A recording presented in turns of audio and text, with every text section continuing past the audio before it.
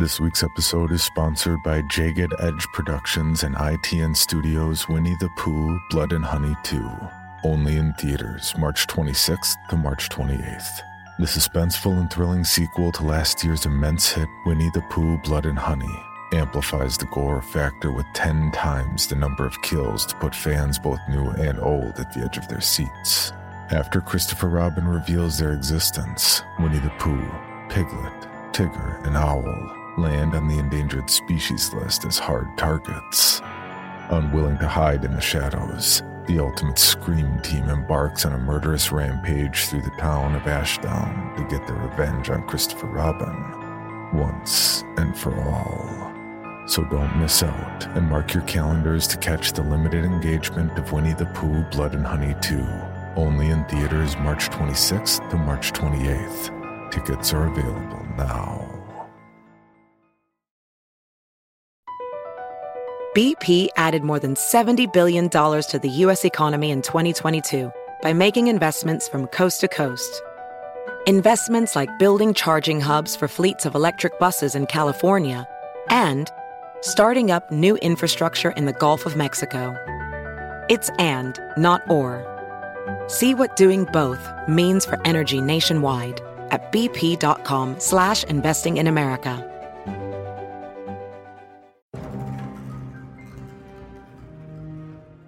Good morning, afternoon, or evening, and welcome to the Bloody Disgusting Network. The following show is just horrifying. Beware.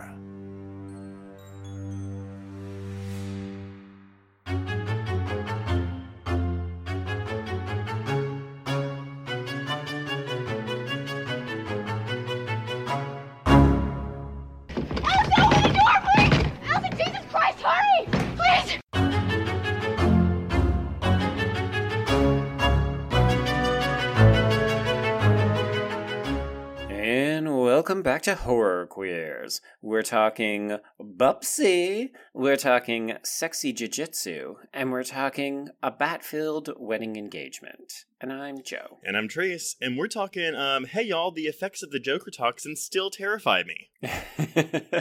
Why? Because you mean it can melt steel? No, the Joker face, like, of the victims of the Joker, is possibly one of the most terrifying images I've ever seen in my entire life. Like, admittedly, this is not a horror movie, although it does have a lot of horror elements. Oh, sorry, everyone. We're talking Batman Mask of the Phantasm. But that the reveal when Valestra is like, he has the newspaper and boom, Joker face. I literally screamed out loud watching this last night. Yeah, really? Okay, so I definitely thought that you were talking about, like, when he sprays his lapel flower and it melts Andrea's blade, but I will actually one-up you and say that Valestra doesn't scare me as much as what happens to Councilman Reeves. Okay, no, that's fair. The acid in Joker's flower is not Joker toxin. Joker toxin is the one that makes you laugh. But yes, the Councilman... Oh my god, it's so good. So, okay, I'm sorry. I'm getting ahead of myself because, Joe, we both love Batman. We appreciate Batman. But there is someone out there. I'm sorry. There's a lot of people out there who probably know more and have more experience with this IP than either one of us. But we do have one of... Oh, undoubtedly. But we do have one of them on the show today. So... Everyone, you've seen her writing at such outlets as Bloody Disgusting, Pajiba, Grim Magazine, What to Watch, Daily Dead, and Comics and Gaming Magazine. She is also the interim co-host of the Pod and the Pendulum podcast. Please welcome Lindsay Traves. Hello! Hi, Lindsay. Thank you for coming on to our non-horror but kind of still horror Batman episode. Oh my gosh, thank you for having me. I'm ecstatic. Did you wear your tights like we asked you to? Yeah, of course. My Dick Grayson butt tights. Yes! Show off that ass. Show off that ass. Right. You can't see it, but I can. So, Lindsay, why did you want to come on to this episode tonight? Because I'm the Bat bitch and I'm batshit. So I love Batman. That's not a secret to anyone who's ever met me. And of course, I'm really excited to be on your podcast. I've been waiting for this invite for a while. Joe. And okay, I'm slowly working my way through the entire salon Listeners, crew. I'm just going to be passive-aggressive right at the gate. Wait. I'm going to pause you really quickly. Listeners, actually Patreon listeners especially. So Joe in the beginning, in the first year, would always reference his movie-going buddy. It was always Valeska and it was always Lindsay. Now, Valeska's been on the show before. She was in our episode on The Craft. Lindsay is who Joe went to go see Dr. Sleep with, and we had that infamous fight in our Patreon episode on Dr. Sleep because we very much disagreed on this film. And Lindsay agrees. I with know, me, and it makes me so fucking mad. Suck it. Like, thank God for Joe, because there's been so many times where I've, like, left the theater and had that moment of, like, oh no, everyone disagrees with you, but you just, like, know that you're right. And Joe has been, like, he, like, showed up in my life to be like, no, Lindsay, I didn't I'm like as much Dr. of a Sleep bitch as either. you. Yeah. And, rescued me from disliking popular movies. And I love popular movies. I just mean disliking specific like popular Dr. Sleep, movies which is an amazing, perfect film. like Dr. Sleep, for instance. It's just too long. It's just too long. It's 100 years. I remember looking over at you. So there's, without veering into Dr. Sleep, there's that whole finale part that's like halfway through the movie. And I remember thinking like, oh, thank God it's the climax. And it was like a rising action. Like we were nowhere near the end. No. Yeah. But you don't want to watch the 3-hour director's cut? Are you out of your mind? Like I thought it was a joke. When someone told me about it, I was like, I thought it was a joke. Shoot me in the face. Yeah, I was like, it's not real. Lindsay, I've actually promised Trace I will watch it over the holidays, so I have like a couple weeks left to make do on that promise. But let me know. I'll Zoom you in, and we can just if I'm going to watch it with together. anyone, it's going to be you. Okay, so bringing it back to Batman, Lindsay. Yes, sorry. I don't just hate Dr. Sleep. I did that. I have two personality traits. The first is that I don't like Dr. Sleep. The second is that I really like Batman. That's all you need to know about me. Well, okay, so both apply here. Well, no. So Joe's known you for a while. I've known you for less than a year. Mm-hmm. But yeah, where does this come from? Where does this love of Batman come from? Oh my gosh, so many places. I always really liked comic book stuff and superhero stuff. Like, I liked Superman briefly as a kid because I didn't know anything. Oh, so I'm sorry. boring. I really love and still love Spider-Man. Like, as much as I am very Batman obsessed, Spidey is my boy. And so I love Spider-Man forever. And I kind of just gravitated toward Batman comics for a few different personal reasons. But honestly, I really like the tone and vibe. And I know that everyone kind of looks at Batman as like the dark, brooding guy. But I kind of liked how it's much more of a psychological exploration of the superhero type as opposed to just like really exciting superhero stuff. No disrespect to other superheroes. I love them all too. But that's just really where I found myself in Batman. And then I've always been really into villains. So even though I'm like, I love Spider-Man, I really love Venom, I love Batman, I really love Joker. And Joker and Riddler are just like two really, really important characters to me. I could read anything and everything about the Joker. Whenever he shows up, I'm excited. So yeah. Yeah, I don't know. So that's interesting though, because you definitely seem to gravitate towards the protagonist, like the title characters, like Batman and Spider-Man and whatever. Which applies to no one. No one ever likes the But that's protagonist. what I was going to say though, right? Because I mean, I was introduced to Batman probably through the animated series, which makes sense as to why we're covering this particular film. I was always kind of wishy-washy with it because I loved the episodes with the classic rogues gallery. I love Poison Ivy, I love the Riddler, I love Clayface, Scarecrow, the Joker. It was all great. I never cared for like Bruce's psychological turmoil or whatever, and I never cared for the gangster episodes. And as Joe and I have talked about a lot on this podcast, I really don't like noir. And the irony is that I do love Batman, and I've recently got into Batman comics with your help, Lindsay. Yay! But it's still one of those things, like even reading some of the ones that the comics that are considered some of the best, especially the not Alan Moore, but Frank Miller, who did Dark Knight the Frank Miller ones. I'm just like, I find these so fucking boring because I just want a good villain show, which is why I really liked The Long Halloween and Dark Victory. Long Halloween definitely is really split, and I really love it because it's just like a gaggle of villains being hilarious, and what else do you want? I mean, I love that. Right. And Batman really does have, I mean, just listening to the two of you kind of go back and forth there, it is clear that Batman has a really deep roster, like a deep bench of good, interesting villains. And I mean, I'm not going to lie. One of the fascinating things to me about Mask of the Phantasm in particular is that it feels like it almost doesn't trust that Andrea is an interesting enough villain and that it has to bring in Joker. And I found that very fascinating. I actually disagree with that. I mean, it's tough, right? It's a 76-minute long movie, so there isn't like a lot of fat here. Oh, there's no fat here. Yeah, I mean, I will confess, so this is my first time watching this movie. I always heard how amazing it was and blah, blah, blah. I did have spoiled that Andrea was the Phantasm, so I really fucking hated that I knew that going in, but I did not know the Joker was in this movie. And so when we get that reveal at the end, or towards the end, that he was the chauffeur in the picture, I literally was like, ooh! Oh, God. Okay. Well, so a big part of why I think Joker's so important to the story is because even though it's an Andrea story, it's a Bruce story, really. Like, it's, to me, one of the, I mean, we'll get into this, but I think it's really like the ultimate Bruce story in a lot of ways. And with that, you kind of have to have Joker, because I see this as Bruce seeing something past his Joker obsession for the first time, and kind of Joker's always been his match, and like in this story, she's kind of his match. So I really think the comparison of them is important, which is why, like, even though he's in it, he's only in it for like the final third, right? So I don't know. I think that he's important for that piece. You know me and my run times, because we were all talking offline last night, and Joe was like, oh yeah, he appears an hour into the film. And I was like, actually, it's 37 minutes into the film. It's a short film, though. Right. No. Yeah. I mean, it's 76 minutes with credits.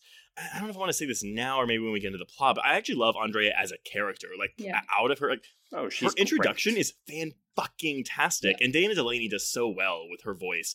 But I was surprised at how endearing she was, and how much of a good, like, an equal she was to Bruce, which I didn't expect going into this. Yeah, and for me, that's one of the reasons why Mask of the Phantasm continues to resonate, because when we look at particularly like Batman stories, but also Batman films, and I'm going to just briefly quote an article that I read by Brandon Bosch called Bat Meets Girl, Adapting the Dark Knight's Love Life to the Big Screen.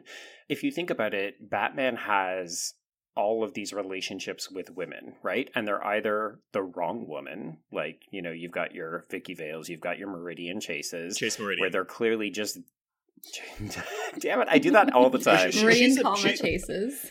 She's a movie invention, right? Chase Meridian is not in the comics. Yes. She is. Okay, cool. Yeah, and the same with Andrea here. She's an original creation. But they're all presented as foils for Batman, right? And I think the difference for me is that Andrea comes from the Catwoman line of anti-heroes, where it's not that she's not good for Bruce, it's that she puts him in a moral quandary about what is right, which is automatically way more interesting to watch. Well, the whole, Bruce doesn't kill, you know, that's always his big thing. And the comics, I mean, again, Lindsay, you have more knowledge of this than I do, but like, again, even though I said I don't like the Frank Miller shit, like in Dark Knight Returns, like Joker breaks his own neck to like frame Batman for murder. And it's like, oh, Joker Batman lost it and killed the Joker. In the Under the Red Hood, which is the sequel after, like, you know, the Joker kills Jason Todd, Robin, like there's a whole thing where it's like, I want to kill Joker, but he can't, and that's why Jason Todd comes back after him. It's like, why the fuck didn't you kill this guy that murdered me? And what I like about this, though, and you're right, Joe, it's comparable to someone like, let's say, Selina Kyle, but Selina Kyle for the most part is always, like from the get-go, from her introduction, an anti-hero. When we meet Andrea, she's not that. She is just a quote-unquote regular woman who's not a vigilante. Yeah. I mean, I do agree with Joe. I think, like, I was thinking about it when I rewatched it the other day, when I was kind of like, you know, who is Andrea that she's so much more his match than all the other women he's been involved with? And he's definitely much more Catwoman than anyone. Like, he's more Selina Kyle. Selina, I mean, she's always kind of made to be a villain, but really she's just a thief. Like, she's a lot of things, and she joins her little villain gaggles every so often, but she's very much a lone wolf despite being a cat, and she's kind of a thief. Like, even in her many iterations, she's never really shown, like, doing pure villainy. Like, even in her movies, she's never, like, anyway, so I do think that it's always self-serving, right? Yeah. Like, it's never like, I want to take over the world or whatever the fuck, or I want to take over Gotham. She just wants to steal some stuff, which is very bad, like, very much the Batman universe's speed in a way. And so, yeah, I do think that Andrea is very comparable to Catwoman. I see why they couldn't use Catwoman in this, and I think that they had to, like, I mean, Selina's had a few different origins, but they're always just pretty much just a woman from the streets trying to steal some stuff. And I think they wanted to give Andrea a story that is almost exactly like Bruce's, to not just like test Bruce's willingness to kill or not, but to really make Bruce, every other Batman and Joker story makes Bruce look in the mirror at Joker, right? Like, it's the two of them looking at each other and Joker saying, "You're just like me," and Bruce is saying, "We're nothing alike." And this time, no one's comparing the two of them, and Bruce is telling her that what she's doing is wrong, and she's kind of like, "We're literally doing the exact same thing." So he sees himself in her, which is kind of the first time he's recognized that he's the same as someone that he thinks of as a villain. And that's why it makes sense then that the Joker does ultimately appear in this. I do feel like the Joker's appearance overshadows some of the really meaty character work, but if you think about it the way that, Lindsay, you just introduced this, it's basically Bruce having this mirror held up to him about a person who's gone through the exact same thing, is doing the exact same thing to him, and then also his ultimate adversary, who is also the one who usually holds up the mirror to him. So it's like, the mirror has two faces. I agree completely. I also like that this is like a PG-rated kids movie that, like, takes the, I mean, it's not a dark ending because, you know, Bruce doesn't die, but, like, he loses the who's presumably the love of his life, and she makes that conscious decision. This woman makes the anti-Batman decision to take the villain down with her and kill him, and it's like, that this came out, it's interesting, right? Because the animated series premiered 2 or 3 months after Batman Returns came to theaters in 1992. This comes to theaters about a year and a half after that. But it's still bizarre to me that, like, you know, because Batman Returns faced a lot of backlash for being not only against the comics, but also just being too dark in general. Like, that movie, I'll never forget, that's one of the first movies, along with Beetlejuice, so both Tim Burton movies, that my mother refused to let me watch. I was not allowed to watch Batman Returns. And it's because of the penguin.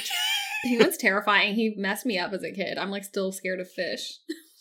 It's so scary. But then, so we have that, you know, is like rejected, and like McDonald's didn't want to do toys of it and whatever. But then we also have this children's cartoon, and labeling it like that really does it a disservice, because it really is just a noir cartoon that is appropriate for children to watch. But I wouldn't even say that it's like for children at all. No, and I do think that's one of the reasons that it didn't ultimately succeed in theaters, is because this is an adult film that was probably marketed, if it was marketed at all, to children. And that's not a good audience for this movie. And speaking of, so I alluded to this before, because this isn't really a horror movie, so some people might kind of be like, "Oh, why are you covering this Batman comic book cartoon movie?" It's been 2 years. Fuck off, people. We're going to cover whatever we want. Because it's scary. Batman is horror. But no, but I also, so I mean, listeners, if you're not comic book readers, in the New 52, there's a Scott Snyder run, which again, like, everyone told me to read when I was getting into Batman comics, but like, it gets like full on horror, like Joker cutting off his own face, putting it back on as a mask.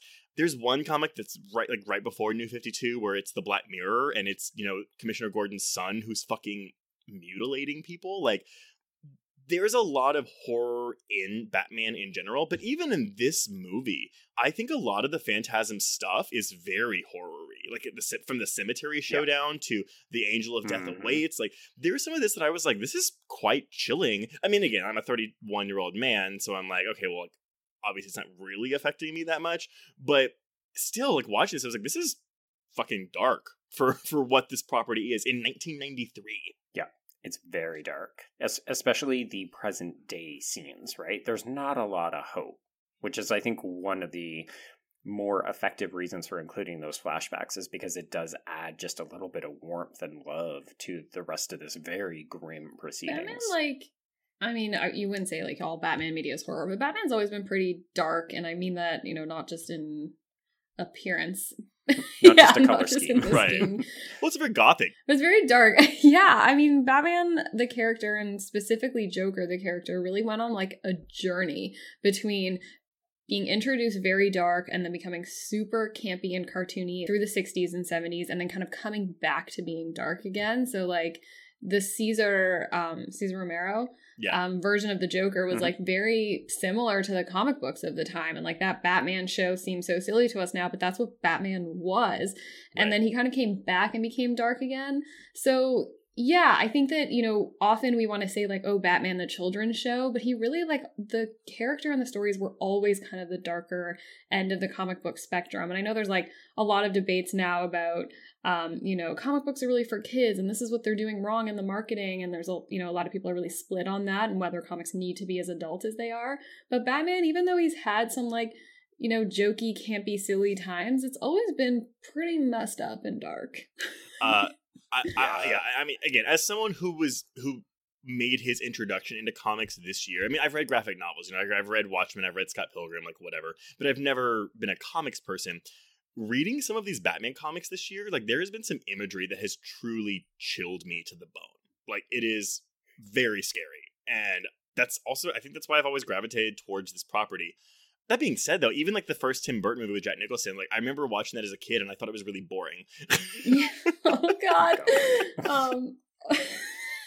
But even then, it's pretty scary. Like the Joker transformation is scary, and that scene where Joker gets, water thrown at his face, and it looks like it's burning him, and it's taking his fake makeup off and revealing his skin. It's very scary, and like a lot of people attribute that to Frank Miller, and even Frank Miller attributes that to Frank Miller. Yeah, of course he does. Well, he is a narcissist. But like, it was 86, I think, that he made The Dark Knight Returns, and that kind of, created this world where now comic books have to be dark. But yeah, I don't know. It's always been pretty dark and horror-y, and Joker's a very horror-y character. Like, he's terrifying. Well, I mean, I guess this is pulling from Christopher Nolan, who probably pulled it from a comic book, but he's an agent of chaos, right? Mm-hmm. Like, he's just so unpredictable, and that's what I do love about that character. Mm-hmm. Okay, so moving back into the film at hand. So Batman Mask of the Phantasm.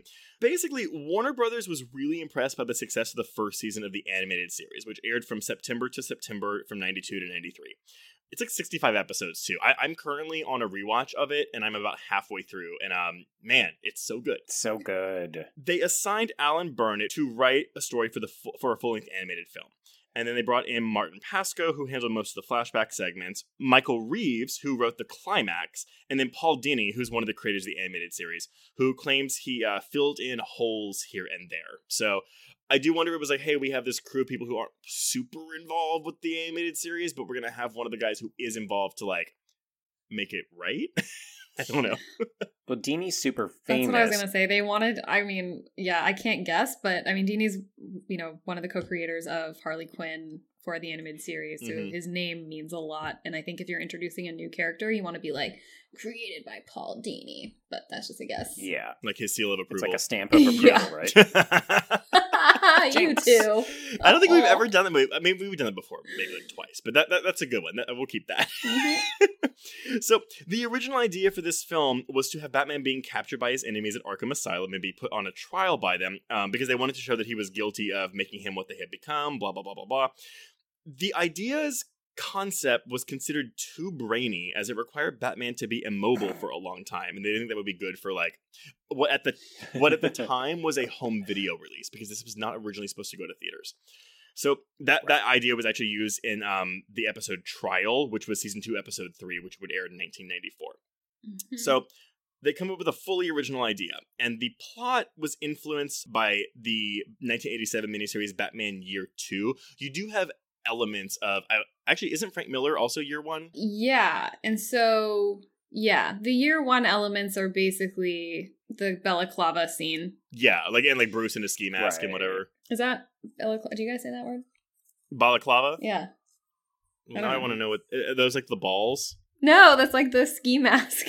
I was like toque, and you'd be like, we don't say toque. I don't know what you're talking about. What are the little balls on strings that Catwoman throws? They're called like I don't balls know. On strings weapon.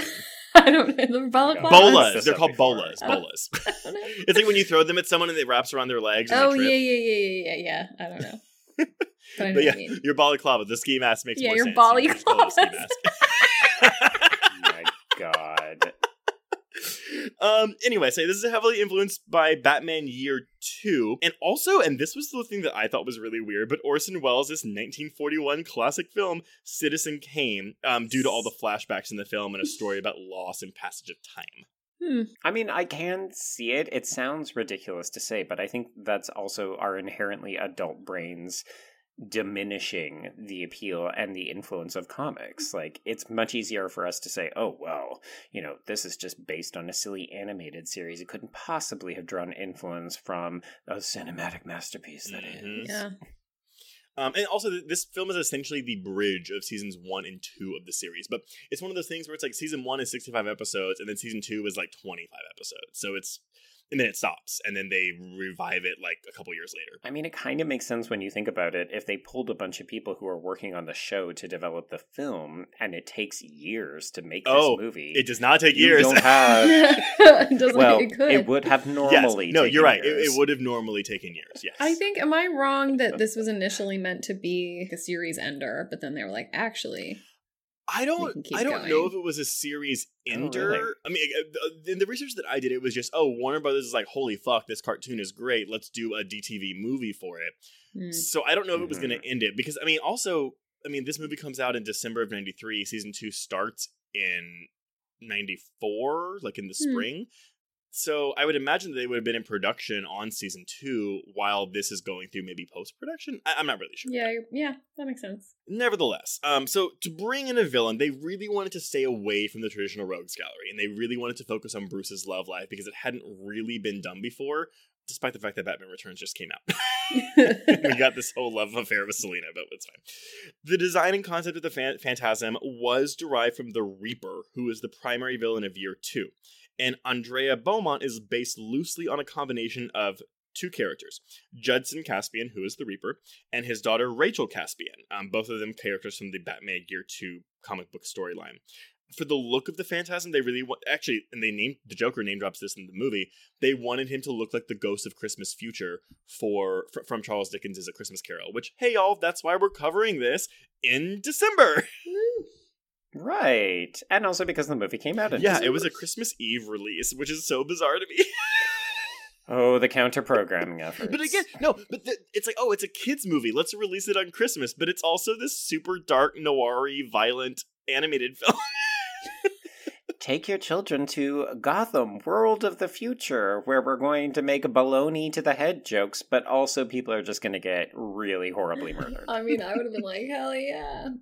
Well, we are special and different in that regard. But here's the thing, though. So the Joker's role, they actually didn't even want the Joker in there because, again, like I said, they wanted to avoid the traditional rogues gallery. And this is the funny thing to me. They didn't want any connection to Tim Burton's Batman film because, again, this is 93.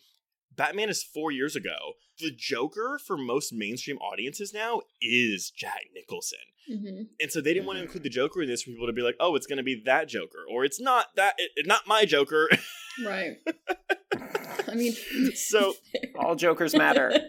But one of the writers, Michael Reeves, said, we realized we could make his appearance serve the story in a way that we never could in live action. And I don't know if that means because, we have to introduce this new story in live action, or hey, Batman Returns just came out, and also the Joker's dead in that universe, so we can't do it. I do wonder if maybe it's also that. I wonder if it's they realized you probably wouldn't want to have Joker in your live action film and have to cast someone and really think about whether they're going to be able to bring the same gravity that Jack Nicholson brings. Whereas in an animated film, you've already got Mark Hamill doing the voice in the animated series and it works. So you could just be like, oh yeah, we'll bring him in for the last act. So early in production, Warner Brothers decided to release the film theatrically rather than straight to video. That did leave less than a year for production time. And Joe, as you mentioned earlier, most animated films take well over 2 years from finished story to final release to come out. So they were really fucked in this. Yeah. I would be so mad if I was an animator. So luckily, I'm sorry. And so then, of course, they had to go over the scenes that they had already done, like I said, to make them in the theatrical release aspect ratio. The studio, Warner Brothers, was like, we realized we fucked you guys really bad. So they gave them complete creative control, essentially. And also increased... I do love that. That's good. No, it is. I think, though, if they didn't have a cartoon, a show to base it off of, they would have been like there was proof of concept there, right? They're like, okay, we know y'all know what y'all are doing. Mm-hmm. Yeah, exactly. So they increased the production budget to $6 million, which again, we're talking about inflation, that's about $12 million today for a 2D animated film. Which gave the filmmakers opportunities for more elaborate set pieces, which is why the opening sequence with the opening credits is over a 3D CGI version of Gotham City, which, by the way, looks fantastic. I love it, and it's actually, so this is just a random aside. So people pick it apart because it has this weird 2D, 3D issue with the camera pullback where things seem like they're popping into frame that weren't there before because of how the camera pulls back through it, and people don't like that. But I'm like, it's awesome. It looks totally surreal and super noir, and I love it. And I love that it's going backwards, too, because the whole film is about flashbacks. Yes! And, like, oh! your past coming Look at back. you! I didn't even think about that. Me neither! No, I don't know thought if this was my Blu-ray transfer or what, but were there scenes that sometimes where things looked a little blurry? Like there were scenes where I was like, "Oh, was this supposed to be in 3D?" Because there were certain, I don't know if it was transitions or scene like shots where I was like, "Oh, it looks blurry for a minute," to where it looks like the characters are out of focus. Did y'all have that issue on y'all? Transitions are blurry. Okay. Yeah, between the flashbacks and the present day, it definitely Yeah. blurs. Okay. It's like Wayne's. Oh, I was going to say it's like Wayne's World, but you. Oh my God. So never mind. Oh my God. That's a whole other deep conversation. Okay, no. The combined runtimes of both Wayne's World movies probably equals the runtime of the Dr. Sleep director's cut. So I will. I will watch both of those fucking movies if you watch the Dr. Sleep theatrical director's cut. Don't But threaten me with the homework. it's gonna be a terrible time. But you also have to rewatch Happy Death Day to You. oh my God, okay. Lindsay's on my side with that one, I Joe. am. And listeners, sorry if you're not a patron, that was the other one that Joe and I fought on because he did not like Happy Death Day to You, and I really did. Yeah. I didn't. Again, I don't not. You hated like it. I just. Oh my God. Move on. Yeah. Anyway, okay, so yeah, this film is finished in 8 months from start to finish, which is insane. The film was released through the studio's Family Entertainment Division on December 24th, 1993. Now, again, 76-minute runtime. It opened in the number 11 spot with $1.2 million to go on and gross $5.6 million domestically. But it's fucked. And the studios blame Warner Brothers' marketing campaign because they were like, they decided to make it theatrical too late into production and didn't have time to like effectively, because again, this is before the internet. I mean, the internet exists, but like no one has it. So it's just posters and commercials. And I don't have the exact date as to when they decided to make it theatrical, but I would wager it's in the second half of production. I think they also only marketed it to children and people who were watching the animated series, which is like the whole point of a film is that it has to be 4-quadrant. You've got to try to go after a larger audience. So if you're only going after the kids, then you're missing the family crowd. You're missing the adult men who might be interested in a darker Batman property. So you're kind of setting yourself up for failure. I also wonder if it's like, well, Batman Returns didn't do very well critically, and it did do well financially, but it was a huge step down from the first Batman's box office take. So if they were just like, I don't know, bring the kids in? I would say, I mean, like the Batman animated features, this was the first one that they released theatrically, and it was a huge, I don't know, it was almost a moonshot in a weird way. Like, it was, I mean, I can't guess what the executives were thinking, but I'm sure they knew what they were signing up for was a little bit risky, because it's something they'd never done. It's not the same as making an animated standalone feature. It's an animated continuation of canon. Right. That, you know, could be closing a series. So it's kind of tough. Like, there are a lot of Batman animated features that take place in or at the beginning and the end of their animated series canon. And you're asking a lot to get people to go to theaters to see something that's the end of a show that they might not watch. Like, what was that? I don't know if that was released theatrically, but like Serenity? I don't know. Yes. Okay, it was, so yeah. like... Oh, yeah, it was. I saw that in theaters without having seen a single episode of Firefly. I saw it because someone told me it was good, but I hadn't seen the show, and I had no idea that's what was how going I was on. too. I was like, what are reavers? I was like, this movie sucks. What are you guys talking about? And I was like, oh, you don't watch the show? And I was like, no.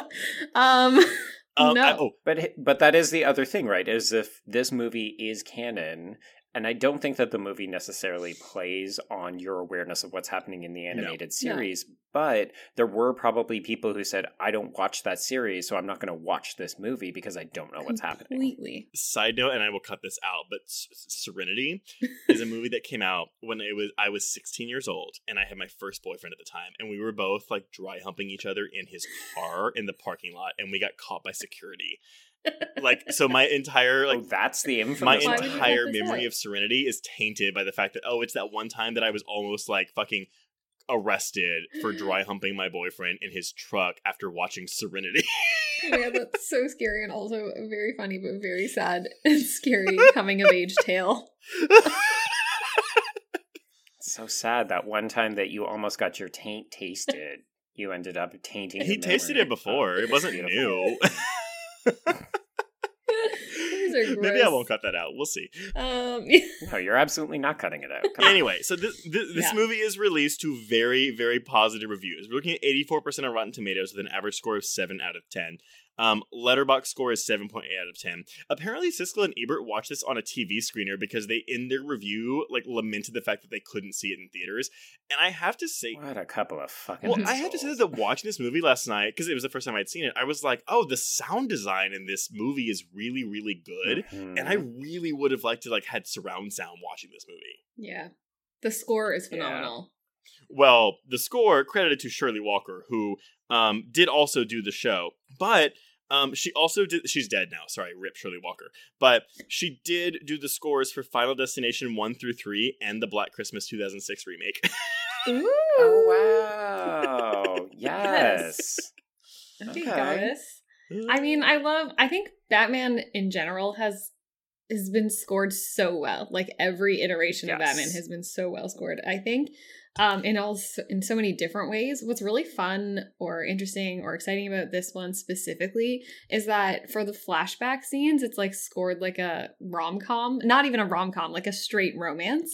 No, you're right. Yeah, it's so like there's like those like the flute and the clarinet, and I don't know enough about music, but that like quick rising, whatever it's called, but yeah, it's like so like beautiful, and there's like butterfly. You like picture butterflies and daisies, and you know, in all the flashback scenes, it's so effective. Like the score is so effective in it. Mm-hmm. And that's really all I have. So, Joe, do you want to move us into the plot? Absolutely. So we open actually with that great operatic organ music score as the camera flies backwards. So Danny Elfman is credited as the like composer of the Batman theme, which makes sense. Mm-hmm. But holy fuck, that operatic score of that theme, I've never heard that before, and it is amazing. It's really memorable. It's such a great way to open this movie because I think it really cues you to the kind of grandiose tale we're going to get. Yes, this isn't your kids' Batman this show. Ain't your dad's Batman movie. It's not your dad's Batman the animated series. It's the movie version. No, it's the cool movie version. My dad did love the 60s Batman. Like he loved the ad. My husband even loves that movie. It was really terrible, and I loved it. Mm-hmm. I mean, but it was great for the people when they were watching it. It's only become ridiculous because we have decided, again, like we decided to make fun of it because it doesn't fit our Batman. Look, model. Batman and Robin were in Scooby-Doo, the new Scooby-Doo movies. I think people knew it was stupid. Well, ouch. I mean, they knew it was stupid, but it was camp. Like, right. Batman was camp. Like, they even wrote, I mean, whatever, we go back. No, go ahead. Yeah. Go ahead. I will talk about the history of Joker anytime I'm given the opportunity, so try and stop me. So, but Joker, like I said, like we talked about it, he started really dark, and then they were like, you know what would be fun if this guy was a silly clown? And then they made him a really silly clown. Everyone was like, all right. And that worked for a while. So the Batman show worked, and now we're back. In the 80s, they were like, no, he's gritty. I'm telling you, I'm a big fan of gritty Joker. I think it's like... I love gritty Joker. That should surprise no one. Yeah. I cannot undersell the Snyder run of Batman. Like, I mean, I don't think you understand how happy that makes me to hear. Oversell. Because, so, brief history, when we were... like with your comic books, everyone was like, you were like, what should you read? What should I read? And everyone threw all this advice at you. And I think I just wrote like Scott Snyder in your DMs like every 5 minutes for a week. So, you know, and you weren't the only one to say Scott Snyder. The thing for sure. Is, like, comics are very intimidating to me. And so, like, you know, you have like it took me forever to realize, okay, cool, I have like this graphic novel, which is The Long Halloween. But again, graphic novel implies that it was written as one novel or intended to be one novel. No. When it's actually a collection of the 26, 27 page comic books of the arc. And that was a real hurdle for my brain to like understand. You're not alone in that. Like that's why I said this to you, and I'll say it every time. That's why whenever someone's like, what Batman comic should I read? I'm like, I will sit there and like write, I'll draw you a map, because I think comic books are really unapproachable for that exact reason, and it's so intimidating. Right. It's like innately gatekeepy, right? It's not even people. It's just the format itself is so gatekeepy. It's like, nope, you need to understand this, or you can't come in our club. Yep, completely, and it's so confusing, and I can't. It's a horror show. It's a giant mess. So yeah, but the Snyder runs are so good. I mean, I won't veer into a whole Snyder love fest, but he's written a lot of really excellent horror stories outside of Batman. So it's no surprise that I tend to gravitate towards his Batman horror-y stories. And he has a really, really great understanding for the character, in my personal opinion, which is correct. And someone who is not like have years and years and years of experience with the comics, like from what I have read, because I have read a lot of the really important things. I have a few gaps so I need to like get to, but it's. To me, it's the most interesting portrayal of the character that I've read so far. I mean, there are others, but for me, personally, like, it works the most for me. I want to agree. All right, I'm pulling you both back from the brink. We're going to talk about the movie. What movie? I've never heard of it. Is it good? Okay, keep going. All right, so our opening scene is on the Shady Lady Casino, where Batman, Kevin Conroy, and this is a sidebar, the other reason that we are able to cover this is because Kevin Conroy is an openly queer man. Oh, fuck! How did we not leave with that?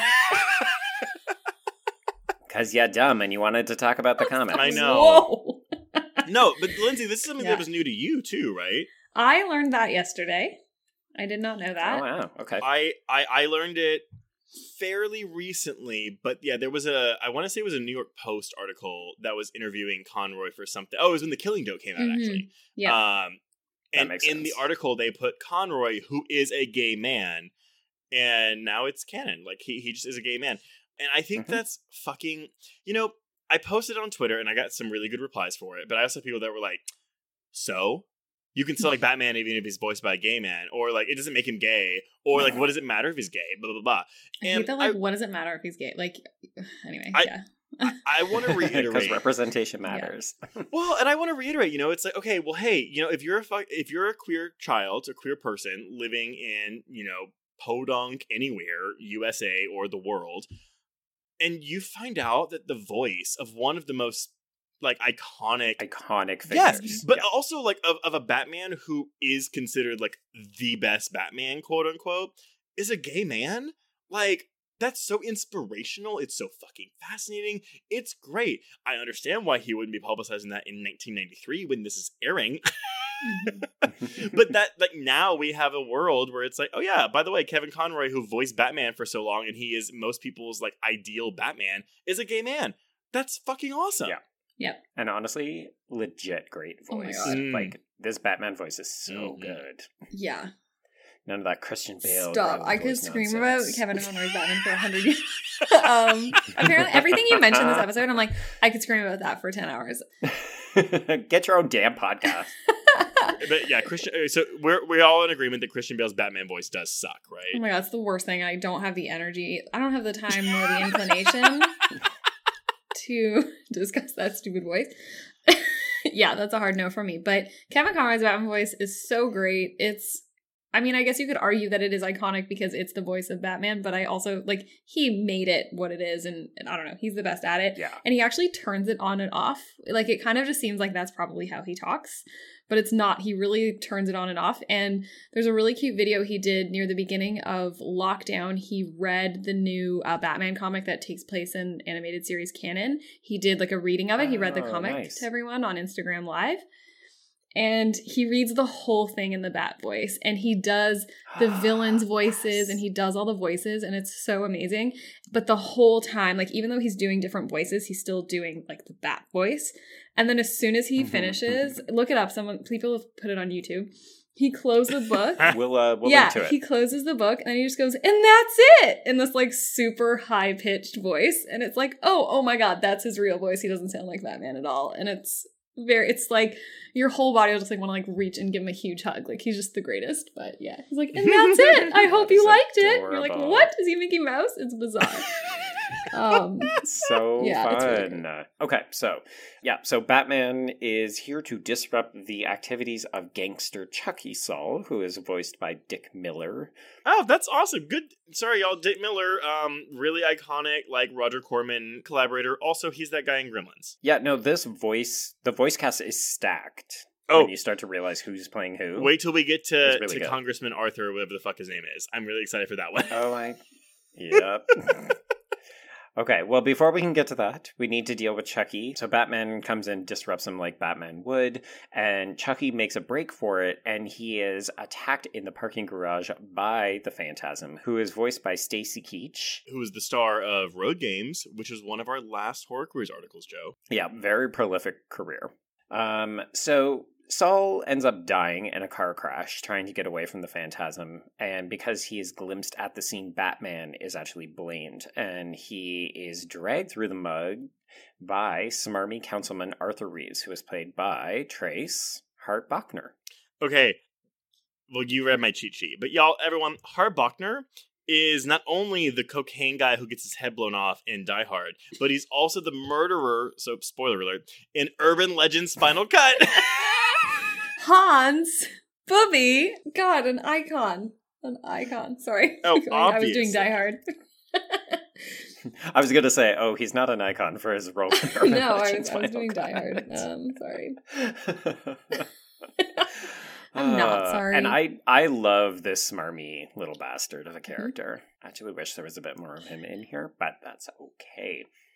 So Arthur Reeves is later seen taking a phone call with a mysterious woman, and she is she's introduced on a plane, but we only see part of her face. It's concealed in shadow. We only hear her voice. Of course, this is Dana Delaney. We'll eventually learn that this is Andrea Beaumont, and it's such an iconic femme fatale introduction. It's really good. Queen Andrea. So good. Love her. We love her. We stand a queen. Yeah, so we have no idea who this character is, but we will eventually come to realize she's incredibly important. She's a new character for Batman. Like, she was created for this movie, so no one would know who she is, which is fun. It's not like where you're like looking around the theater to see who knows who Apocalypse is. Like, it's. I was going to say, that's good. Who knows this big blue thing in this shitty ass movie? Don't pretend you know. No, I didn't know who it was, actually. Just like, in the Days of Future Past post-credit scene, I was like, what? Yeah. And I was like, yeah, exactly. That was the exact moment I was thinking of. We had so many thoughts. And folks, if you actually want to hear our thoughts on X-Men and that stupid singer, you can go and listen to our recent New Mutants Patreon episode, because we talk all about it. So let's get an introduction to Bruce Wayne. He is at his mansion holding a party, and of course, because he is Bruce Wayne, we have to get this mildly misogynistic playboy status confirmed. So he's got this gaggle of women. There's a really bad racist joke that wholly has not aged so well.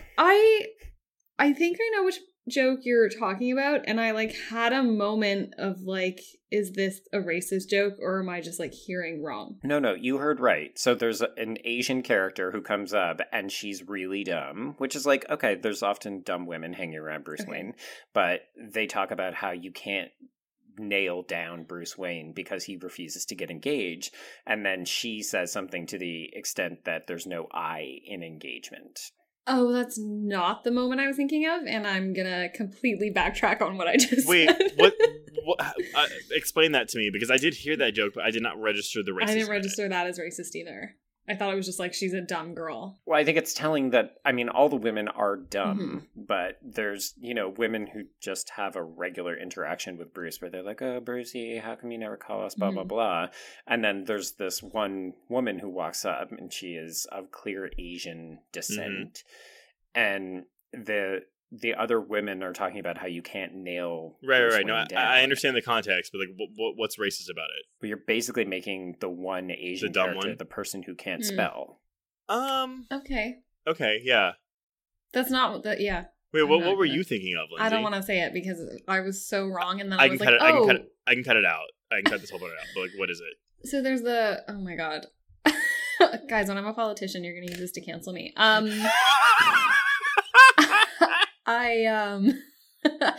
There's a black woman and she says, "Don't say the M word in front of Bruce." And I was like, did she just say what I think she said? And then everyone looks at her and she goes, "Marriage."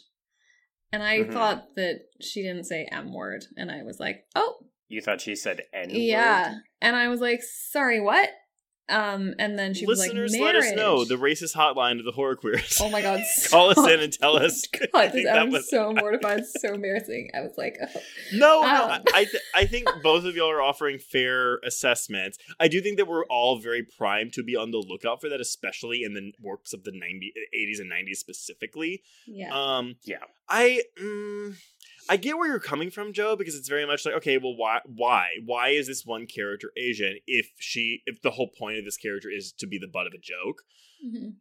Yeah. Well, even the way that they have her speak is like, there's almost a suggestion that she doesn't speak English well, and therefore she doesn't know how to spell it well, and therefore it's like, oh, gotcha. Yeah, I always looked at it as like, okay. Yeah, I don't want to veer off this thought, but I have a follow-up thought. I didn't want to force resolve the issue. No. I mean, I think that you're not wrong, Joe. I just I didn't pick up on that on watching it, but it does make sense, like hearing you say it. Mm-hmm. And Lindsay, what was your next train of thought? So, do you guys think Batman fucks, or do you think that it's just all bullshit, and that's why he hunts dumb girls? I definitely think he fucks them, but I think that he just refuses to then do anything with I them. always got the impression he didn't. Same. I mean, you do have the girl coming up that's like, oh, he don't get with this guy. He uses you and throws you out the window. Blah, blah, blah. Yeah. So I guess maybe he did fuck her. But yeah, I've always thought that the Playboy act was just that. Yeah. An act where he's like, oh, I'm going to pay to have all these women around me. So maybe they're hookers or whatever. But I never thought he actually was fucking in Wayne Manor. Well, it very... yeah, because it very much is. It's very much stated that he puts on the persona of the, billionaire playboy, and that's kind of his public persona that's not real because he's too busy mourning and grieving all the time for women. And, So you think he's too sad to fuck? I don't know. Come on. I don't know. No, he is 100% fucking these women, yeah. And then he's just like, okay, cool, my relationship status is confirmed because I can just keep doing this. Right. And, but I was like, how far does the facade go? Is he just, getting these women drunk on, a whole bunch of champagne, letting them pass out, walking around in his robe, and then being like, Alfred, get rid of her? Yeah. Or are they boning? But we do get two full on Alfred walks in on Bruce fucking gags in this movie. I mean, I know in what we see they're just kissing, but it's clearly no, they're about to fuck. And Alfred's like, well, I'm gonna turn around right now. Rolling around on the ground and moaning. It's not a peck. Well, and one of the scenes is clearly we cut to the next day and they're in half naked. So there's but that's why he really really did fuck Andrea because he loved Andrea, but he's not fucking these bimbos. No, he's absolutely fucking these bimbos. Listeners, let us know. Penny for your thoughts. Does Batman fuck? Does Batman fuck? 1,000-word essay coming soon. Please, oh my god, please do it. Could you imagine? You know what? Check your inboxes.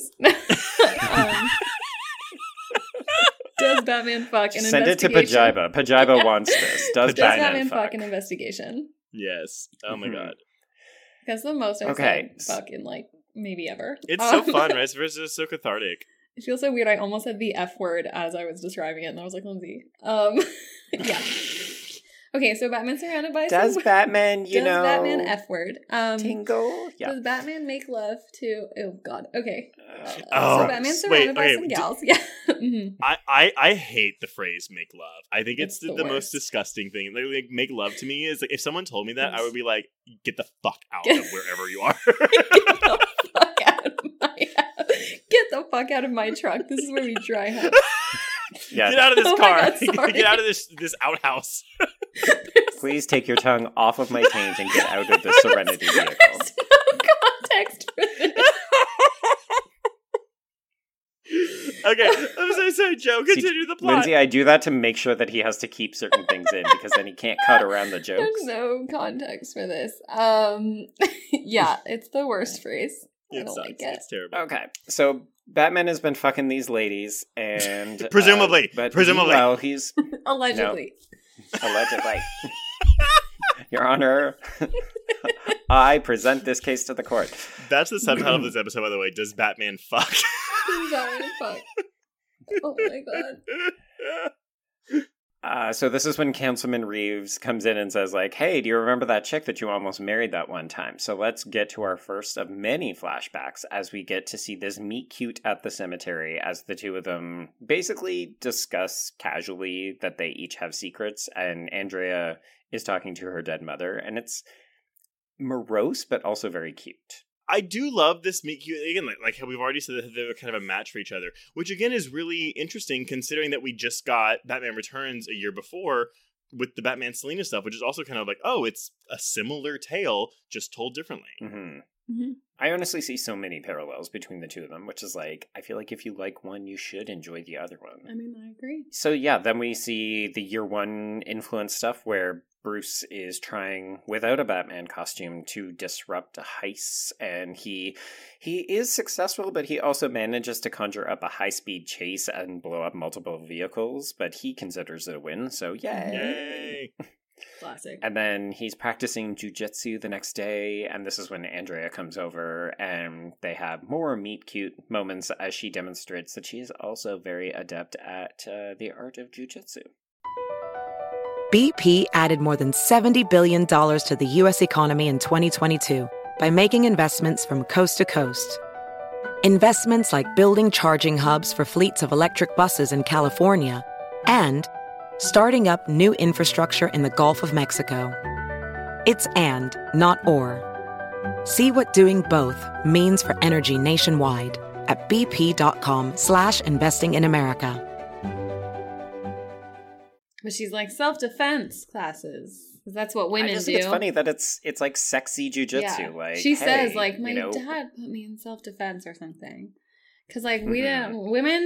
Women don't do, like, karate or, like, martial arts classes as kids. We do self-defense. So... Yes. Oh, that's a good distinction. Well, especially proper ladies. For ladies, it's self-defense. All right, so we're back in the present, and the next mob boss on the Phantasm's hit list is Buzz Bronski, who is voiced by John P. Ryan. And this scene is hilarious because it's just him in the cemetery. He gets attacked and killed because a angel headstone gets toppled on him in an open grave. It's visually great. This is the scariest. I mean, if we're talking about horror elements here, like, how much more horror-y can you get, right? Like, you have this phantom, and with really cool mist fog powers or whatever the fuck it is. So much. Mm-hmm. Yeah. Like, stalking this guy through a cemetery and, like, getting him in an open grave. It is some chilling shit. It's really great. I love everything about the Phantasm, honestly, and I was really upset that it hasn't been brought back. And so maybe I'm wrong. Maybe it has been introduced in the comics since then, because I know that's how Harley Quinn worked in the show. But to my knowledge, I think this is the only appearance of like the Phantasm. Maybe I feel like there was like some companion comic or something, but like wasn't much. Okay. Yeah, okay. It hasn't been to anywhere near the extent of some of the other characters. Yeah, there was like a couple like companion pieces where Phantasm showed back up, but not like really. It's not like a long running canon character or anything. God, filmmakers. This is your opportunity. Bring back Andrea. Or even, like, bring it back as a toy, because this character design is great. Honestly, like, I would totally watch, like a live-action version of this. Like, you want to, like, restart Batman again? This is great. Oh, yeah, I remember what it was. She showed up back in Justice League Unlimited, the TV series, and then she was in, like, the video game. So, Bronski's men mistakenly identify Batman, because apparently if you have a cowl, you must be Batman in Gotham City. So this prompts Councilman Reeves to try to mount a trap using the bat signal. And of course, Batman is like, you're a fucking idiot if you think I'm going to fall for that. So he just goes to the cemetery. And instead, because he's hanging out by the Wayne headstone, Andrea's there, and she's like, oh, okay, well, I know that Batman is Bruce Wayne. I also love that, right? Like, this woman just immediately is like, oh, that's clearly Bruce Wayne. She's like, right. It's weird because I saw this as a fairly, like, young preteen. Like, this movie came out when I was 11, and I didn't see it in theaters, but I saw it on VHS probably the next year, I'm guessing. And I missed a bunch of the more adult stuff, but I always thought that Andrea was a really interesting character. I thought that she was a reporter, like Vicky Vale. So rewatching it for this time, I was surprised. You want to talk boring Batman love interest? Vicky Vale is at the top of that fucking list. She just screams. That's her only job. Just like shriek. Do as much shrieking as you can, and Batman will make jokes about your body. But anyway. That's another discussion for another episode. 110. Go on. Yeah, go, Joe. Okay, so let's get another flashback, and we've got Andrea and Bruce going to the Gotham World Fair and the world of the future. I love this look. It is actually very Superman-y feeling to me. It is. And I mean, this is totally like useless trivia for anyone, but Dana Delaney's performance in this film got her the role of Lois Lane on Superman the Animated Series. Oh, that's fun. I didn't know that. Yep. I think that makes sense, to be honest. Yeah. Because she's sultry. She's sultry. And it also, the future thing is cool because it's like the future and it's like messy, which is cool. Like when you see the future in the future, which is fun. Right. Mm-hmm. But also it just gives us a really good opportunity for Joker to end up back at some kind of theme park, which they love. Of course. 100%. And I can't, again, because at this point, I still didn't know that Joker was going to be in this movie. And so it's like, oh, like how didn't I pick up on these cues? Like a creepy robot type, ride, like Joker showing up. All right, so after they have this amusing date, Andy then introduces Bruce to her father, Carl Beaumont, who is also voiced by Stacey Keach again.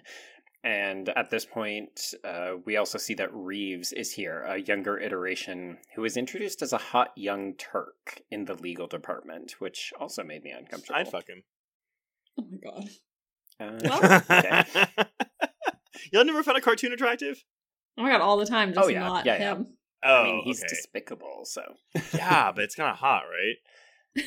I do love shitty dudes. Like, it's like not, you're not telling me anything.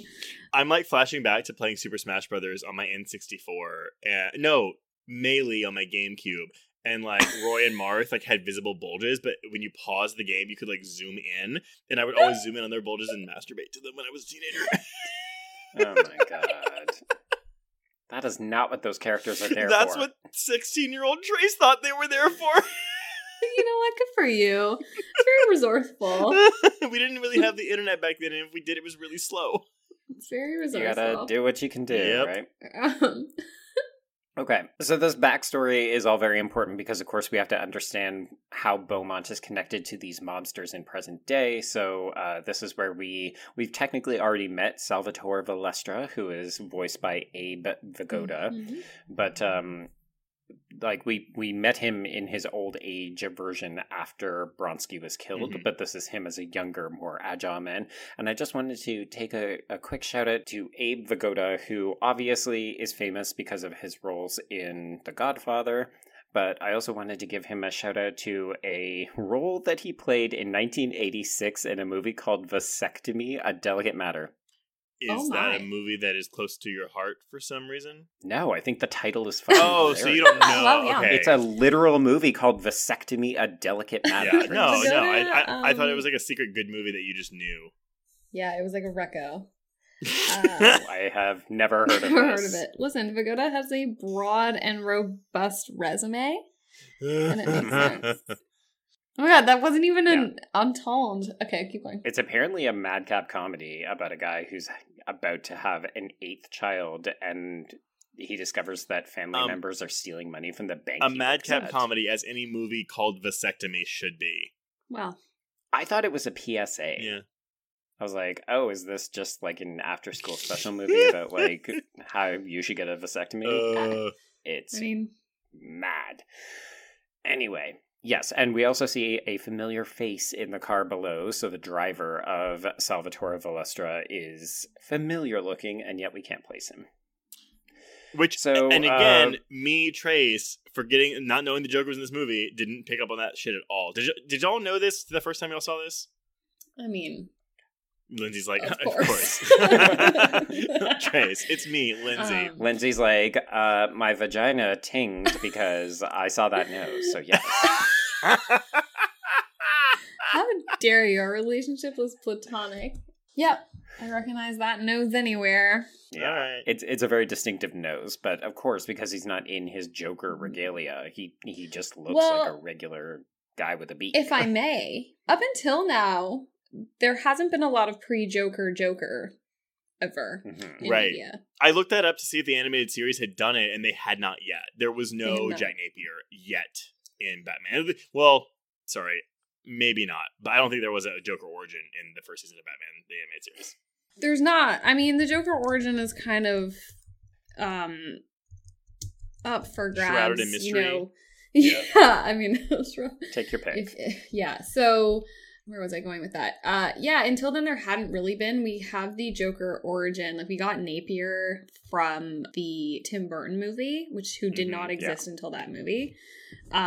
So he didn't exist yet. So this was an interesting way of kind of bringing a character like that to life that didn't exist otherwise. Obviously, we have the Killing Joke that kind of takes the Napier in a way, but not really. Depends who you are and what you think. But that was... I still have lots of questions about how you see through the Red Hood, because it seems to be a very transparent thing if you're on the inside of it, but it just looks like a big red capsule that's on your head.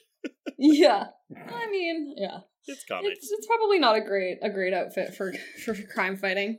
But yeah, so I mean, we had that story in 88, but arguably, the unreliable narrator, blah blah blah, and then he got a name and his personality in the Killing Joke is that he's kind of like a loser comedian who gets sucked into crime not by his own doing. And then you get the Tim Burton movie in 89 where you get Napier and he's already a gangster and he's already a criminal when he falls in, and that's kind of a lot of what you're getting here in Phantasm, because now you're getting a gangster. I mean, he's just a driver, but he's in organized crime, and the implication is that he's a pre-transformation Joker. Yeah. Which is interesting. I have to say, though, I love that this movie gives us tasters of both the Joker origin as well as Bruce's origin, but it doesn't actually give us origin stories for either of them. It's like, we know that you know this, we're not going to do it again. Master class, no pearls in an alley. Take notes. Oh my god.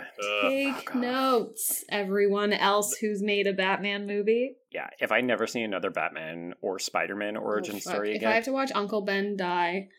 Yeah, I don't want to see a radioactive spider bite anyone. I want it to be like the movie starts and boom, it's Spider-Man. 100%. Okay, so Bruce tries to foil this other robbery after their date, and he ends up basically fucking it up because he's too concerned about Andrea, so he starts to question his life choices. Does he still want to do this vigilante thing, or does he want to settle down and have a family? He has this emotional breakdown in the rain at the cemetery at his parents' headstone.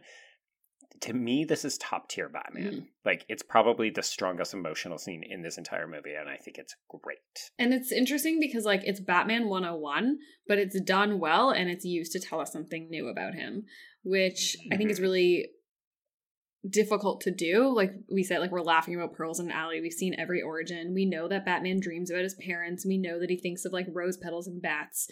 We know that about him. We know he goes to the cemetery and laments and talks to his parents.